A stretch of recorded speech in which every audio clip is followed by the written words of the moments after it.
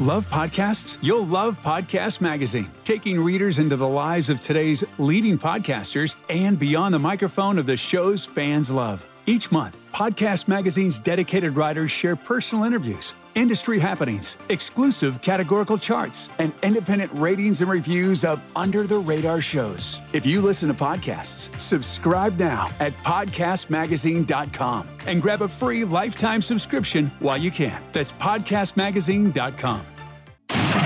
This is where normal comes to die. Mediocrity meets its final demise, and the status quo is unabashedly dismantled.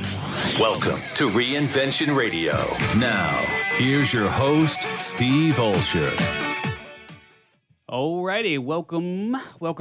Mary Goulet, how are you, my friend? Good. Richie Ote, what's up, my brother? Yeah, doing great. Good. Super excited today because we are hanging out with the one and the only JLD himself, Johnny Lou Dumaris. What's up, Senor? How you doing, man? And actually, I can call you Senor now that you live in Puerto Rico, right? Now that I live in Puerto Rico, I can say, living la vida loca. Life is good on the Isle de Encanta, Puerto Rico. Yeah, man. You have always been a trendsetter, and clearly you are a trendsetter in terms of Puerto Rico, man. I cannot stop my friends from moving to Puerto Rico. So when are you going to move back to San Diego and start the trend back here? Never. Because, Steve, I like to keep the money that I make. And that's why I moved to Puerto Rico in 2016. I stopped paying the ridiculous taxes that stupid state charges. Yeah. And I pay a flat 4% tax rate. Life is good. Life is good.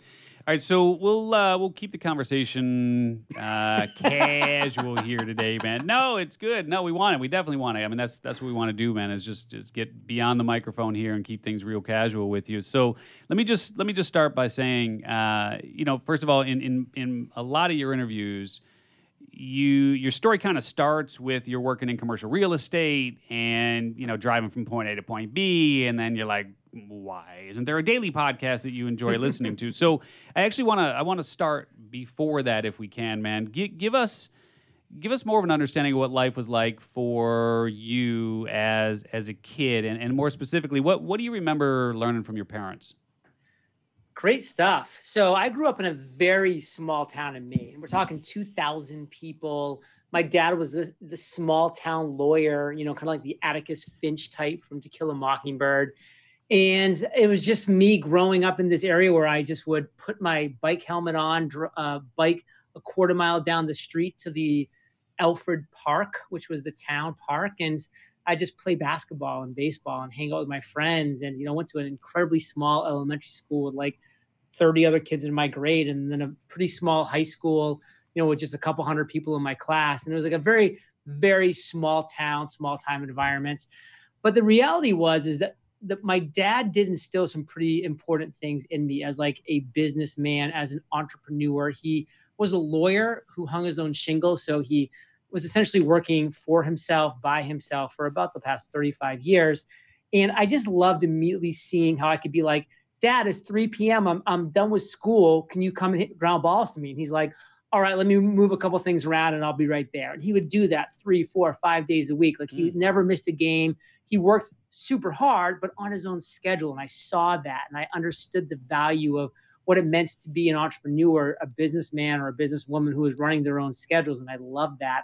And another thing that he really brought to me early on too, which I've since showed with our monthly income reports that we publish every single month, the details, all of our revenue and expenses and all that jazz, was he was always an open book when it came to money. Like I hear so many stories of parents just being so closed with finances, never talking about it, just being like really stressed out about money and all that stuff. It's not that like he wasn't like focused on it and there wasn't some worries there sometimes, but he was an open book. He's like, hey, look at this is our bank account. This is how much it costs to light the house. This is how much it costs to heat the house. This is how much it costs to. So I just got it growing up of like, you needed to make money because there was expenses. Whereas like 97%, and this is a made up percentage, but it's a ridiculous percentage of people graduate high school knowing trigonometry, but not knowing how to balance a checkbook. Like it's pathetic and it's disgusting, but it's true.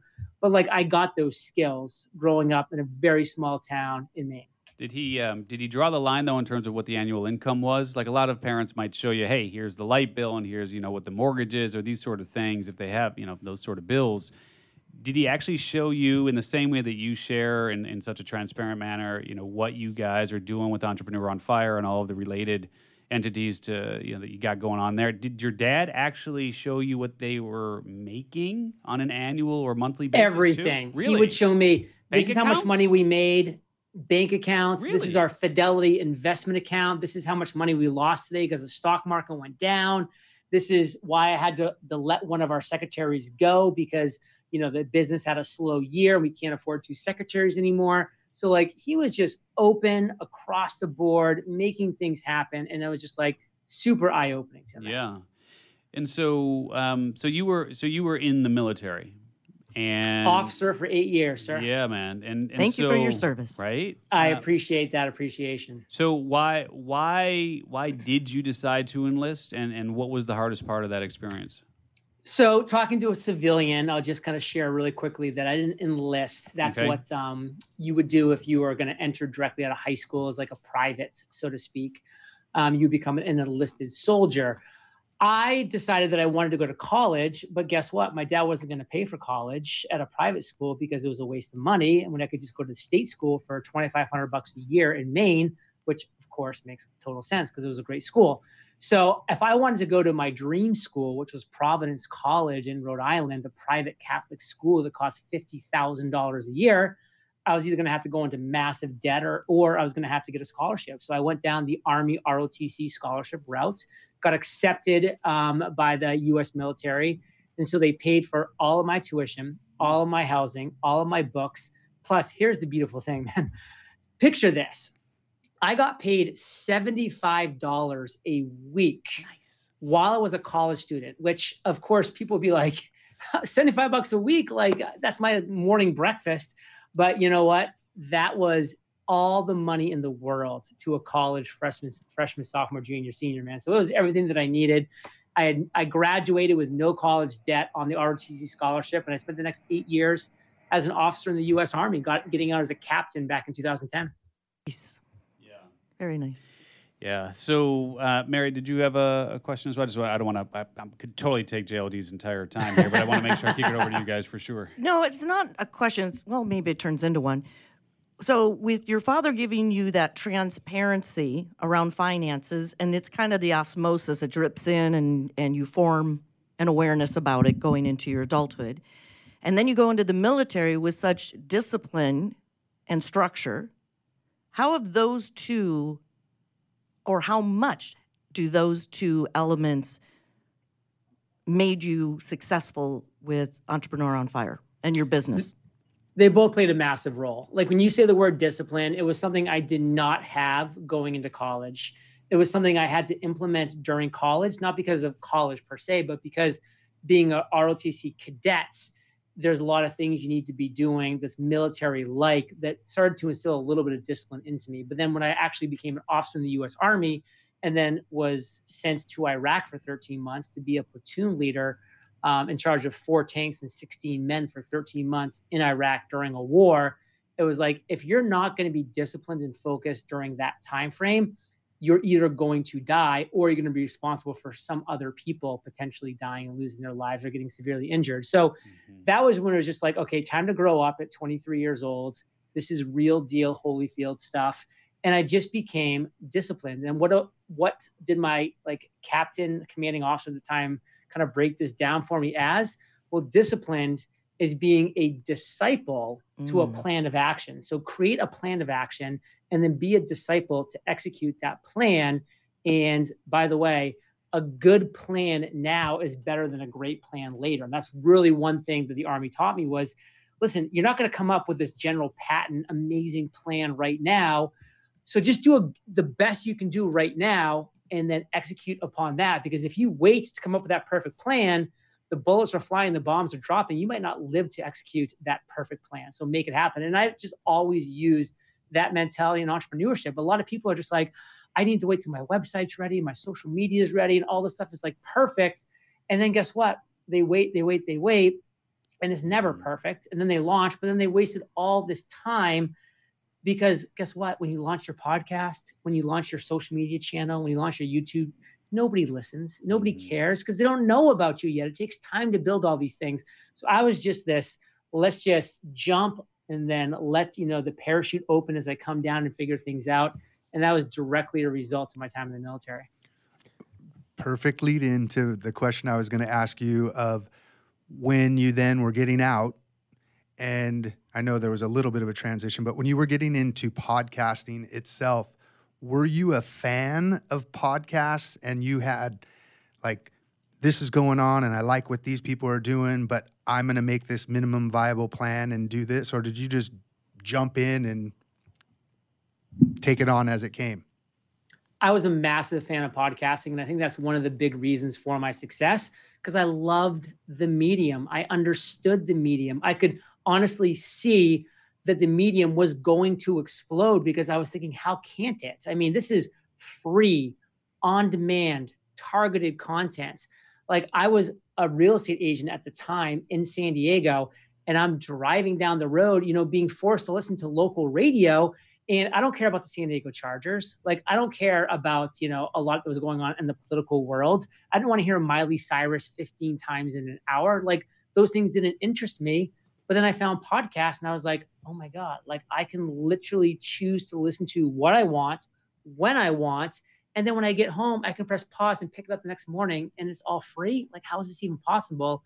Then I was like, holy crap, like, I need to be involved in this. It's like, you hear some of those older movies where people are like, plastics, it's the future. And you're like, well, it's obviously, you can see now, like, in hindsight, the plastics were going to be the future. Not that they're great for the environment, they're terrible, but it's obvious that they were going to be amazing, for all the things that they do in today's world back then. But like, so many people couldn't see that coming. I could just like see that podcasting was going to be taking hold for all those reasons I just shared. Its storytelling ability, its ability to capture subscribers, and to capture just like the attention of people in a very focused way. Like, when people are working out, when they're running, when they're in the car driving, when they're folding laundry, when they're walking their dog, like, these are very captive moments where people are doing other things, but they're not really, they're multitasking, but like, they can really be giving a ton of bandwidth to that spoken word. And I just got it and I loved it.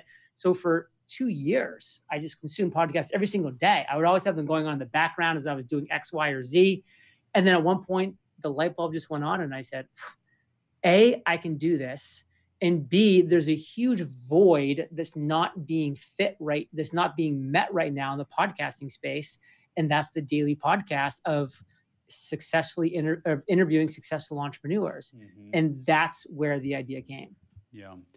And I don't want to gloss over this, and I like when we move forward with the interviews, but I want to make sure that people understand the extent of actually what happened for you in Iraq before we move forward. I just want to close the loop on that because I think it's important for people to know that you lost some men there, no?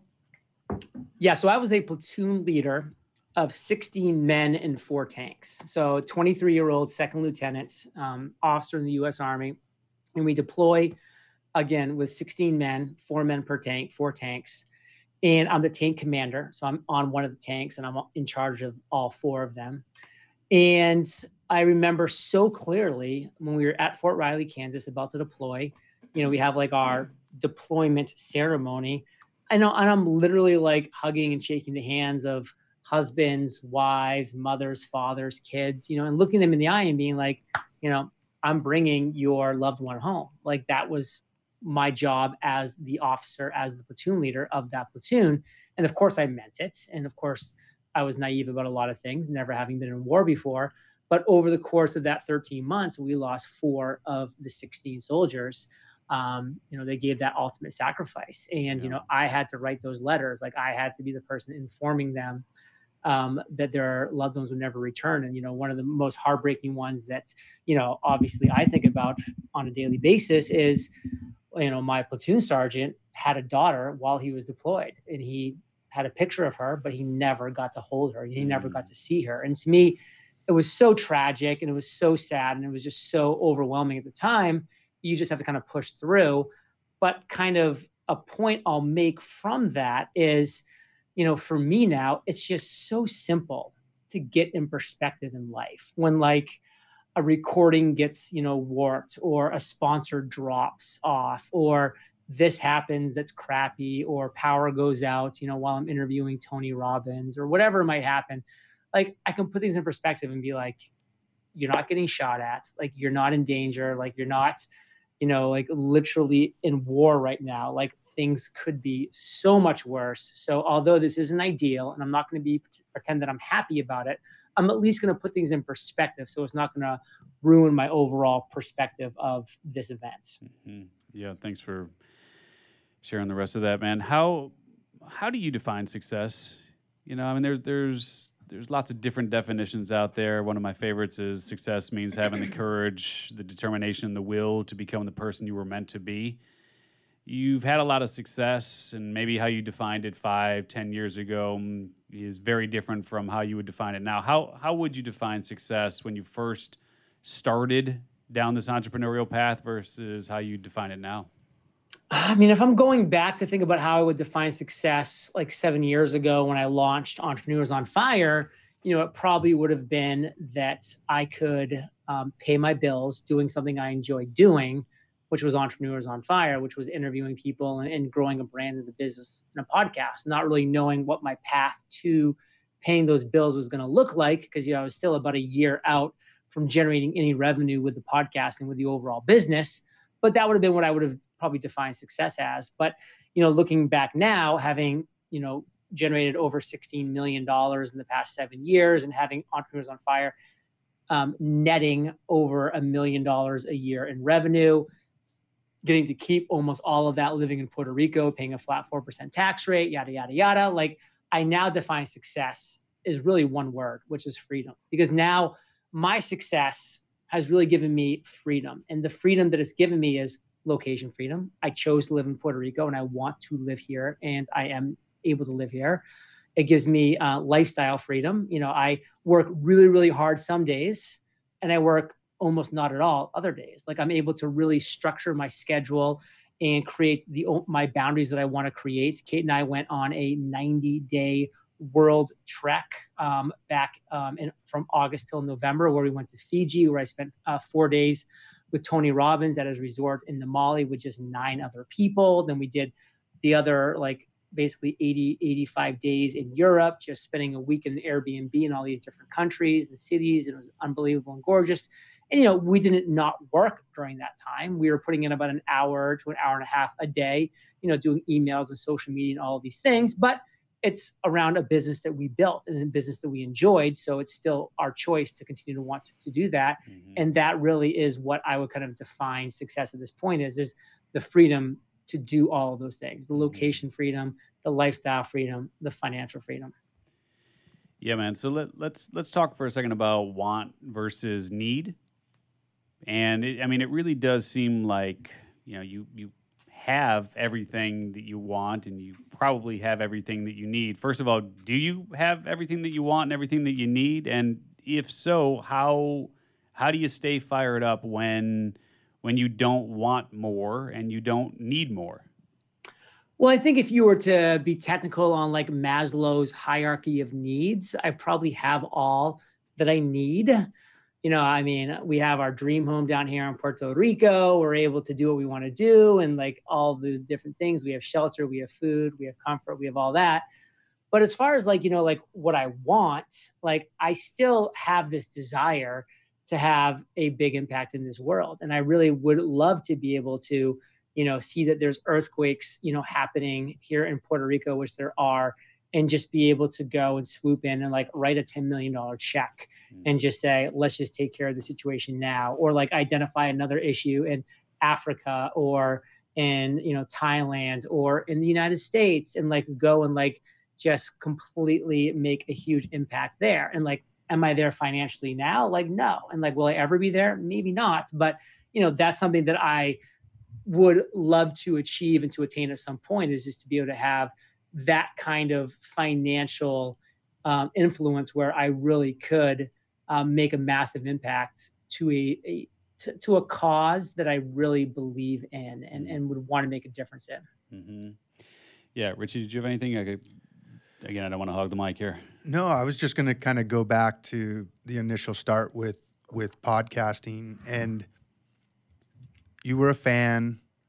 You it was obvious that you didn't really want to model after what someone else was doing. I noticed by the way you structured your questions that unlike some people, your answers or the answers that came back to you would always be different, right? Where some people could always have universal answers like, yes, I believe in working out every day. So what do you think for people who want a podcast now? Do you think that there's a format that people should be following, or do you think it's still wide open as far as you could just create any new type of a format? So going back to the first part of what you were sharing is I really believe that Entrepreneurs on Fire was successful because I focus on the story. And, a lot of people would say, well, doesn't your podcast get boring because you just ask the same 6 questions every time? But I'm like, you're completely missing everything, which is the question is, tell me your biggest entrepreneurial failure. And how are you ever going to get the same answer to that from anybody? I mean, everybody has an unbelievable story of their failure that's 100% unique to that individual. And so that's where story really comes in. I'm a big believer in story. Like there's a reason why history is his story. Like it's all about the stories that we, just grew up. That's how we used to pass along history as, before you could write things down and before you could store things on a computer. It was by the spoken word. And that's why, when you hear the phrase like once upon a time, like you kind of lean in because you want to hear that history, like what happened back then. Like people really resonate with that. And so kind of moving forward into the second part of your question is, I think it still is wide open, but you've got to do it in a way that is really creating massive solutions to real people's problems. So if you're going to launch a podcast in 2020, it's an amazing time for it. There's more listeners now for podcasts than there ever has been. Like people are like, John, it was like so easy for you back in 2012. But I'm like, but nobody listened to podcasts back in 2012. Like I was a weirdo for listening to podcasts. It was hard. It was like techie. Like you couldn't be like, Alexa, play podcasts. Like, and it wasn't in the car dashboard. It wasn't in this. It wasn't in that. Like you literally had to kind of be a little bit of a techie person to figure out how to make it happen. And there wasn't that many listeners. And now the listenership has exploded and it's everywhere. And companies like Pandora and Spotify and iHeartRadio and these other companies have all like gone all in on this medium and are doing amazing things to kind of spread the word. So now you have this much bigger potential audience. But with that, I think you've got to be very specific and very structured of, hey, I am going to solve one person's problem at a very high level. So what was the problem that I saw back in 2012 that was pretty broad, but by the way, that was back in 2012. So you could be a little more broad back then and still win because the competition was so much lower and so much less saturated. But I was solving the problem of that person like myself that was driving to work every day, that was working out multiple days per week, that loved the podcast, but wasn't getting enough, didn't want to wait a whole week for the next episode to come out when they just listened to a 25-minute episode, so that every single day was right there for people. It was the right solution to a real problem. So what is your podcast going to provide as a real solution to a real problem? And just interviewing successful entrepreneurs, you're not solving a problem that's not being solved by hundreds, if not thousands of other people. So you may have some level of success, but they could just go to any others and what's keeping them listening to yours and all these different things. So that's where the focus has to be in 2020 and beyond when it comes to podcasting is, are you going to be able to be best in show? And for me, it's like, I want to solve a real problem for real listeners. And if I can't be the best at this level, then I've got to go one niche down. And if I can be the best at this level, then I'm going to stay here until I've got momentum to then potentially move back up to that next level. And for some people, it might be going 3 levels down. And that's fine because you sometimes do have to niche till it hurts, but you've got to find that place where you're solving a real problem at the best level of your competitors. Yeah, it's a really, really good point. And it plays a little bit into the question around discoverability as well. And I mean, reality is because you've been at this now for some time, you well, smartly so, you receive the benefits of of getting into podcasting early and really have been able to benefit from what I would call the ascending spiral, which is as new listeners come into the podcast mix, they see the shows that are in the rankings, see the shows that are on the charts. They say, that's an interesting show. Let me check that out. So they start listening, they start subscribing, they start downloading, they start rating, they start reviewing. And then, of course, that helps those shows that are already popular stay popular and ascend in that spiral, which makes it really, really hard for most mere mortals starting a show to break into that unless you're really driving listeners from other existing platforms. So to that end, how do you think new shows get discovered? And we know 300,000 shows were launched just in 2019. Those numbers continue to grow. How do those shows get discovered and ultimately survive?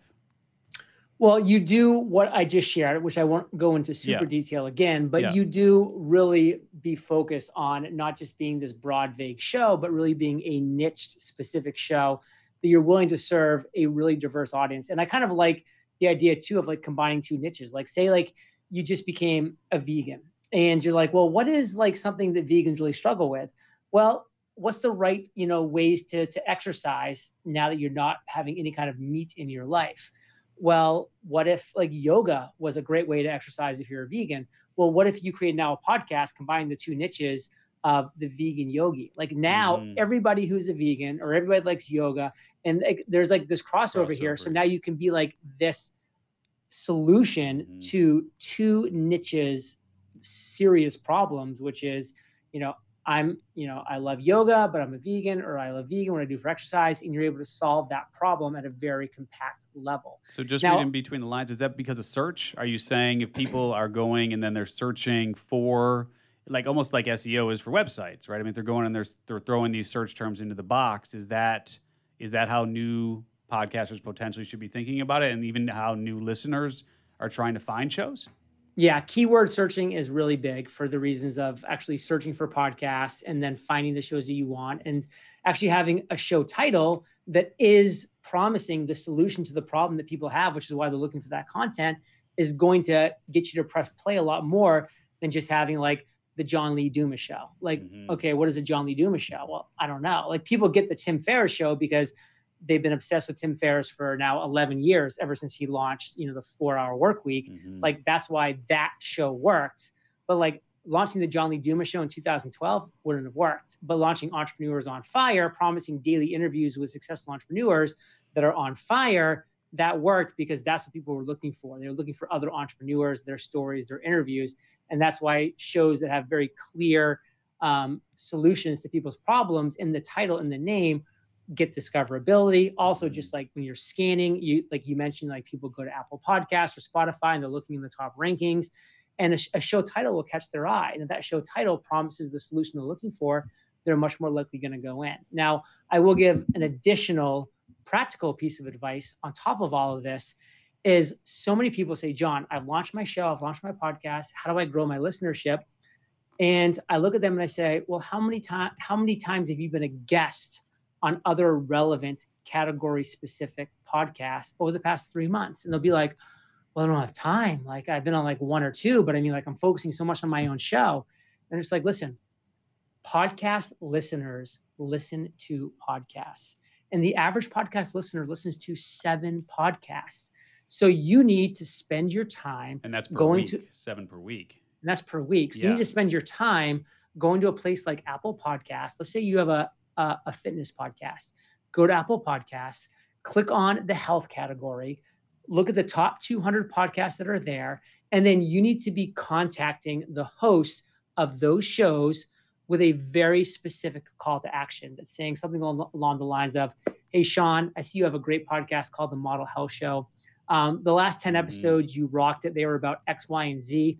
I have a fitness podcast. I specialize in this topic that you haven't covered in a while. I would love to come on your show and share this specific topic that you haven't covered in a long time with your audience. Here's a proposed title. Here's a couple of proposed bullet points. I'd love to be on your show. And oh, by the way, Sean, I'm a podcast host as well. So number 1, it might make sense for you to come on my show to share your genius with my audience. And number 2, I'm a podcast host, so I understand the importance of that. When my show goes live on your podcast, I'm going to promote the crap out of it to my entire audience because I want as many people to listen to it as possible.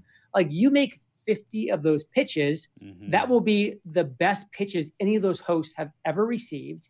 And you're going to be able to now line up a guest spot on all of these podcasts that have listeners, a built-in audience that already have a podcast app, that already listen to podcasts. It's already part of their life. You're converting the converted already, which is amazing. And then your call to action at the end of that show is, by the way, I hope you keep listening to the Model Health Show because Sean's awesome. I want to become one of your 7, though. So if you want to check out the Healthy Health Fit show that I just launched, this is where you should check it out. I have some great podcast episodes there. Come listen. And now you're there delivering value, having the spotlight on you for the episode, and being able to give a call to action for people to listen to your show. Yeah. Great idea. Yeah, I was just going to add to that it's really cool how it seems like podcasters and YouTubers understand, maybe it's because more podcasters than YouTubers, but they understand trying to teach people about this new medium that was new. And so, for lack of a better word, it's kind of incestuous. They understand the collaboration. They really want to help each other out, unlike some industries where it's like, I'm not going to go on that other one. They're going to steal my market or steal my market share. It seems like podcasters really enjoy and are very supportive of other podcasters. Yeah, I call it commingling your audiences. And I think that's the way to look at it is, like, listen, like, there are going to be people that are going to listen to an average of 7 podcasts every single week. So, let's just be one of those 7. Like, let's help each other out. We have similar audiences. Let's make sure your audience knows about me, my audience knows about you. And let's commingle these audiences, and all ships will rise in that high tide. At some point here, though, do you think podcasting peaks? Do we? Won't too many of us have shows? And honestly, not everyone should have a podcast. Yeah. All of that is true. I mean, all good things come to an end. I'm a huge believer in the phrase, this too shall pass. Like, when things are going great, you got to look in the mirror and say, this too shall pass. When things are going horrible, look in the mirror and see the exact same thing, because it's true. Like, podcasting is obviously going to, at some point, become out of vogue, just like everything ever, period, end of story.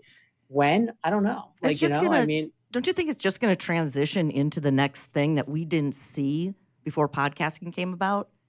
Yes. Maybe, with technology and innovation and everything that's going on, I think you can parlay your audience into that new thing. Hopefully.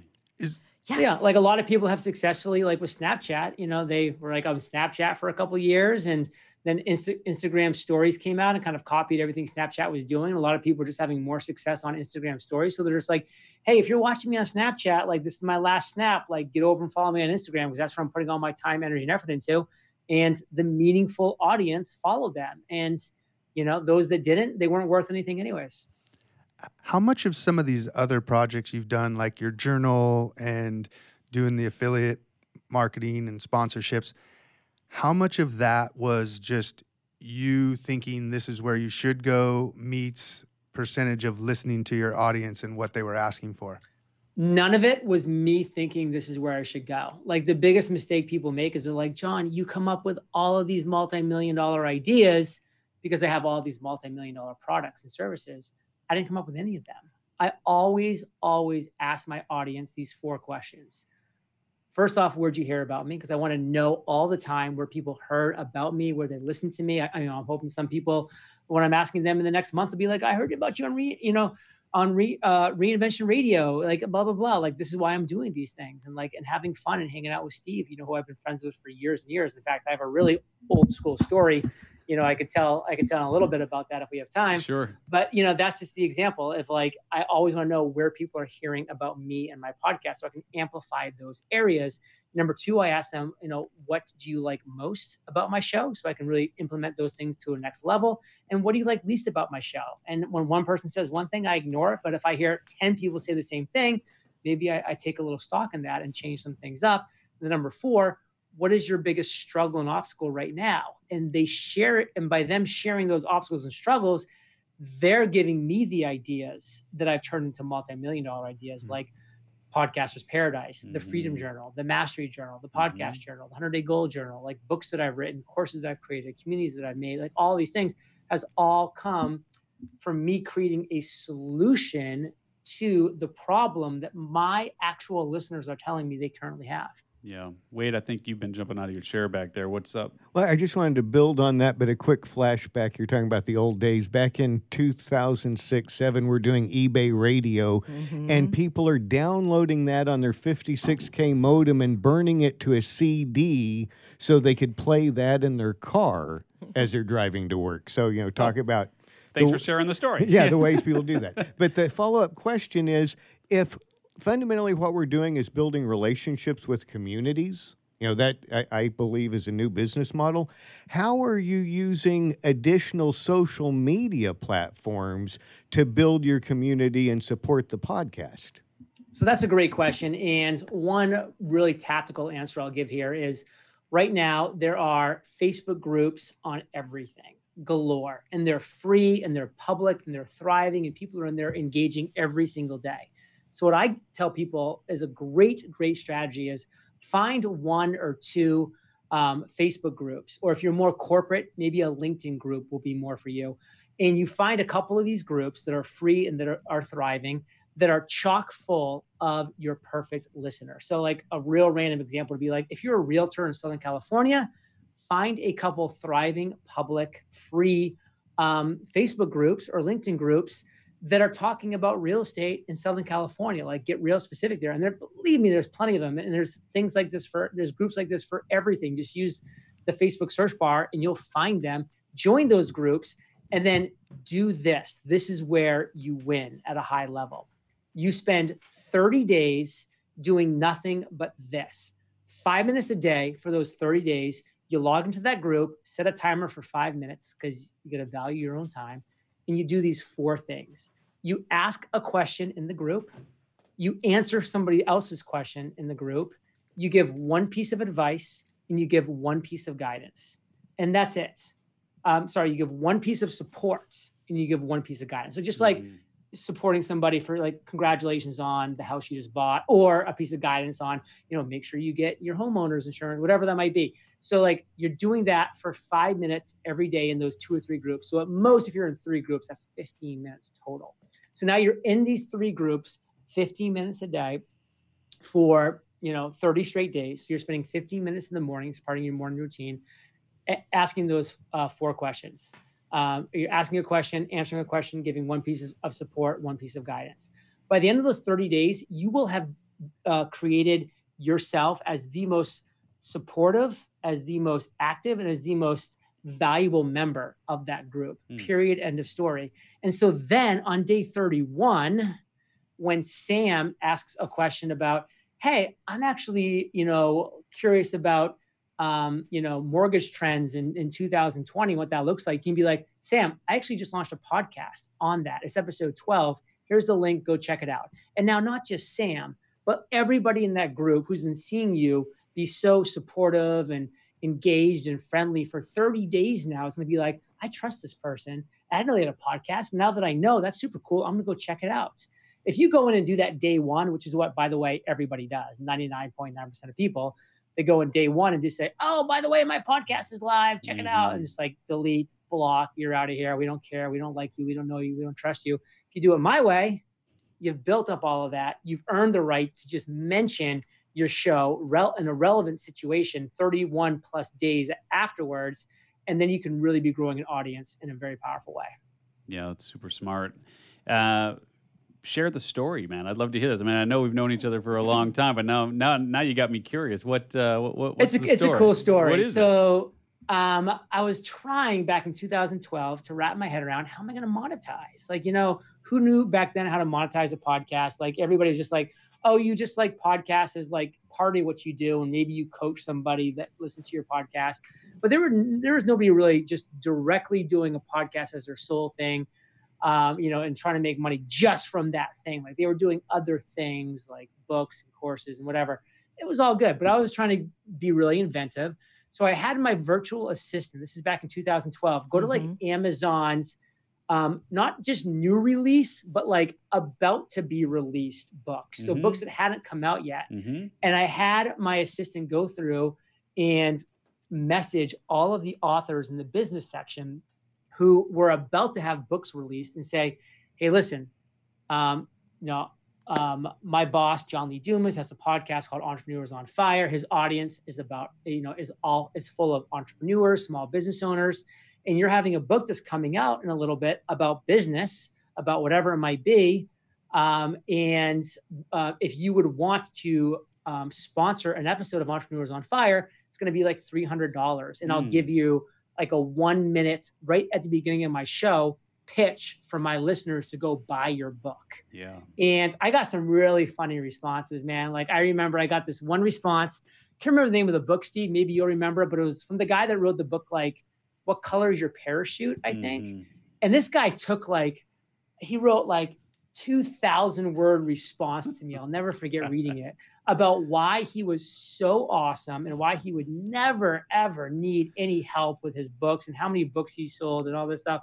And I was just reading it being like, this guy's awesome. He's obviously very awesome. But then I get like a message from you and you're like, yeah, let's do it. And so like you PayPal me $300. Yeah. And I was like, oh my God, Kate, somebody just paid me money to sponsor my podcast. Like, woo, so cool. Like Chris Brogan did it too. Like, which is another funny story. And so I had I definitely had a success rate on it. And I promoted your book. And then next episode, I promoted Chris's book.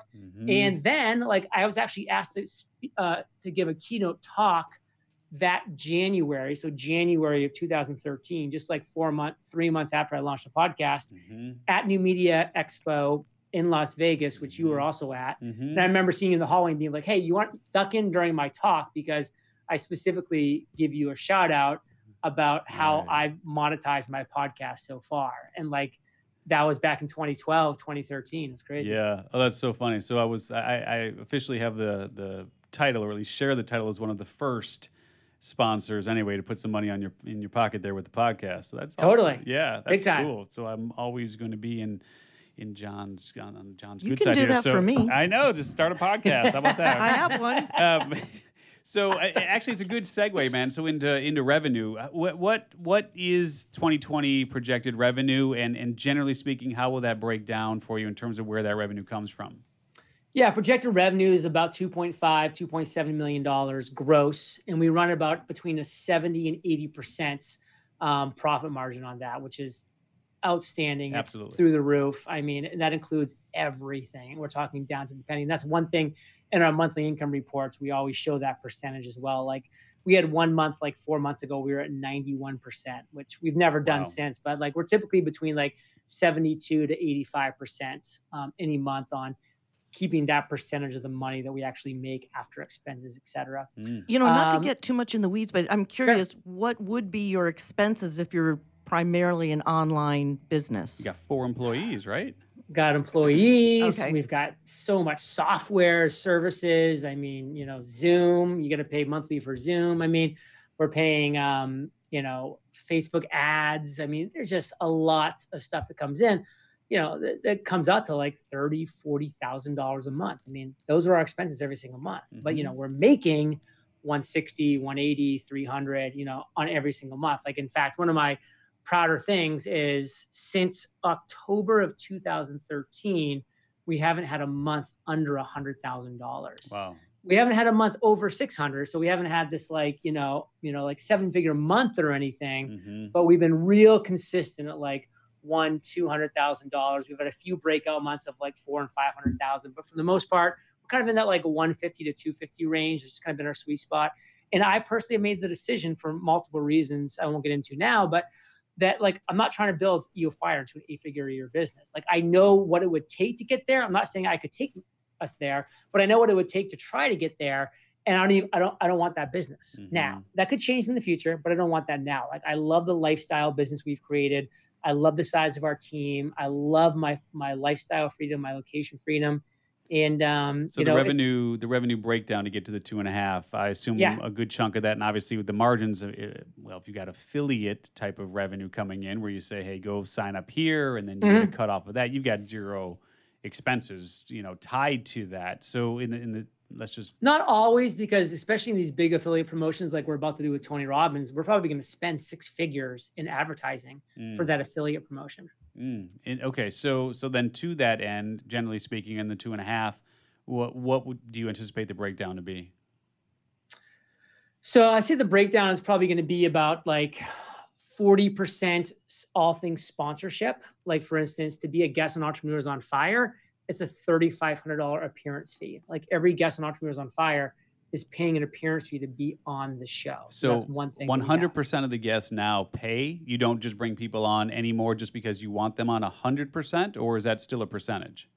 I'd say 85% would be the accurate percent. Like we had Tony Robbins on because we're promoting his course and have him pay, but he's an exception, not the rule. Wow. So across the board, 85-ish% is paying that $3,500 per month appearance fee. We have 2 sponsors on every show. Our average sponsor is paying $2,850 per episode. And Damn we have it. 2 really? episode. I should have totally. There was such an arbitrage play there. You could have locked me down. Oh my God. For like 10 years. It was amazing. What was I thinking? I'll buy the next 10 years worth of ads at $300 a spot. Oh my God, I missed such an opportunity. Jesus. All right. So you could be selling that stuff on the market. Right. So sponsorship's big. Affiliate revenue is another huge part of our pie. I'd say that's about 25 to 30% any given month. Podcasters Paradise is like another 20 to 25%. That's our premium podcasting course where we teach people how to create, grow, and monetize their own podcast. And then the journals would make up the biggest, the next biggest piece, which would probably be about 10%, where we sell the Freedom, the Mastery, the podcast journal. Yeah. So as we wrap up here, man, look, again, congrats on everything that you've been able to create. And again, congrats on having the freedom to be able to live where you want, do what you want, and so on. And even the freedom to be able to say, I don't want an 8-figure business, to just keep things where we are, to keep things turning and so on. That might change someday. Today that might change. No, wait, we got some time here. So let's just kind of humanize you a little bit here then as well. What still keeps you up at night? What scares you nowadays? I mean, scares a pretty big word. And like I said, I'm probably going back to my perspective from my military days. Like not a lot scares me. I might have to kind of pull a page out of Gary Vaynerchuk's book, which is, the health and wellness of those that I love. Like that scares me because that can change on a moment's notice. And that is something that, would really throw a massive wrench in my life for sure. But besides that, there's really just not that much that scares me. I mean, I feel like I've really set my business up, is to be fairly recession proof. Of course, it'll take a big hit, but as far as like the nest egg I've been able to build up as a result of moving down to Puerto Rico and being smart with my money. So a recession doesn't scare me. But like the health and wellness of the family would be the big thing. And a lot of people have really great things to say about you, and like anyone who achieves a certain level of success, others, not quite as nice of things to say about you. What in what way do you think you're really the most misunderstood? It's an interesting question. I would say that maybe that's kind of my excited enthusiasm is kind of, just like this facade for like nothing underneath. Whereas I really do feel like I've been able to build like a really solid marketing mind and business over the past 7 years. And, I think a lot of people kind of probably assumed that it was a little more of a flash in the pan. It was going to happen with the business in the first few years. Like I can remember people being like, it's like, make sure you're saving your money because, you're making a couple $100,000 a month now. It's not going to last. And I didn't disagree with them. I was like, yeah, I'm definitely saving my money. Who knows? But, I've been able to kind of keep it going for these 7 years, and for, who knows how many more months or years I'll be able to keep this up. And, my hope is for a lot. And, I will kind of address what you said about, like some of the quote unquote haters that are out there, and just in life in general, is I really do look at all those individuals that, for myself and for anybody else who's attained a certain level of success, is just the fact that hurt people hurt people. Like, I really do believe that. And so I'm not just saying this, but like, I really just do feel empathy for individuals who lash out at others who have achieved a certain level of success, because they're hurting. And I get it, because I've been jealous and frustrated and, hurt before, in my 20s and 30s, and, things have happened, of course. So I get it. And so I just have empathy for that now. And I know, what I'm doing and who I'm serving, and that's where I keep my focus. Yeah. And I will throw a thank you your way from the standpoint of you were one of the first to embrace what we're doing with Podcast Magazine. Yeah, I loved it. And I know you said there might be some peaks here and things might be. I happen to think we're very much in the embryonic stages of the medium. That's certainly why we're investing in creating this magazine, this publication for the fans that covers podcasts and podcast culture and really goes beyond the microphone in terms of the lives of the podcasters and stories that fans love. What was your? I know you said you love it, but what do you in your heart believe is appealing, or why did you say yes to supporting what we're doing with Podcast Magazine? What do you like about it? Well, I love the medium. I've always loved the podcast medium from the moment my neighbor in San Diego came and heard me complaining about, listening to sports talk radio and how I hate the San Diego Padres anyways. And, just like listening to that and her being like, why don't you just listen to podcasts? And me being like, what's a podcast? And she's like, click, click, click. Like, I'm like, what? She's like, she opened up a whole new world for me. And like, I've loved the medium since then. Every time I hear the word podcast, like I kind of perk up a little bit, and I'm always curious and interested. And the fact that, it's just continuing to grow and evolve. And, I think that what you're doing is like another example of that. So like what I can do to support that, I'm really excited to do and happy to do. And, of course, in addition to that, just the fact that, you were willing to kind of support a podcaster way back early in his journey, as I told that story back in 2012. I love the fact that I can, in some way support what you're doing now in the podcasting sphere for that as well. Yeah, appreciate that. And lastly, since you are so entrenched in the space, what are 3 podcasts that you listen to that hopefully not the usual suspects, but if they're usual These suspects, are not the usual suspects. What are they? So the Newsworthy, I listen to it every single day. Eric and Mandy. Eric and Mandy's amazing. Yep. It's fast, fair, fun, on the go. I obviously listen to it every single day.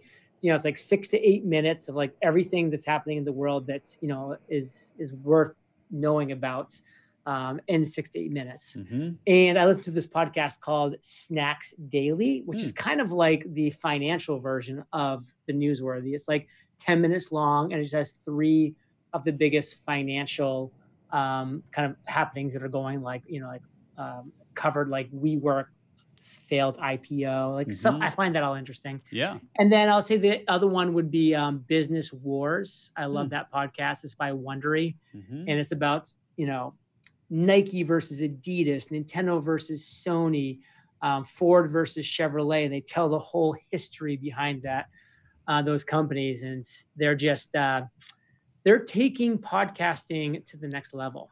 Yeah. Yeah, those are great. We'll definitely look those up, man. And we'll let you jump here. Just again, really, really appreciate your time and your support. And we're gonna get you on one of these covers, man. We got Dave Ramsey and Katie Couric and Adam Carolla and all these. I mean, we got just folks are lining up to say yes here, man. So we'll definitely make sure that yours happens soon. And again, really appreciate the support, and you're taking so much time to hang out with us here today. Can't wait, brother. It's going to be great. Great talking to all 3 of you. Have a wonderful day. You too, my friend. All righty. Awesome. That is it. We did it. Yay.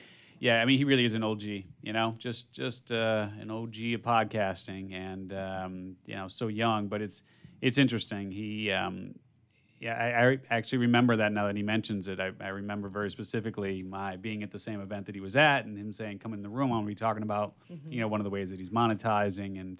And there you go. I mean, it kind of begs the question of like, can you plant seeds today that'll bear fruit years from now? You just don't know how. What was your ad for? Do you remember? It was, I believe it was for Internet Profits. It was for the book Internet Profits. And I was just trying to get some eyeballs and eardrums on that. And there was a section in Internet Profits on podcasting. Actually, I talked about Jason Van Orden in that particular section.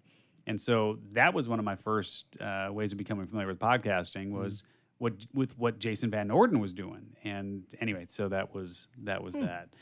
Very cool. All right. Well, there we go. Awesome to hang with Johnny Lee Dumas. And we will talk to you guys really, really soon. Take care, everybody.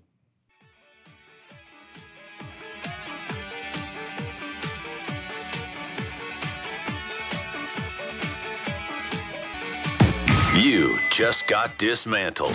Thanks for listening to Reinvention Radio. For more information about the show and your host, Steve Olsher, visit reinventionradio.com. Love podcasts? You'll love Podcast Magazine, taking readers into the lives of today's leading podcasters and beyond the microphone of the shows fans love. Each month, Podcast Magazine's dedicated writers share personal interviews, industry happenings, exclusive categorical charts, and independent ratings and reviews of under-the-radar shows. If you listen to podcasts, subscribe now at podcastmagazine.com and grab a free lifetime subscription while you can. That's podcastmagazine.com.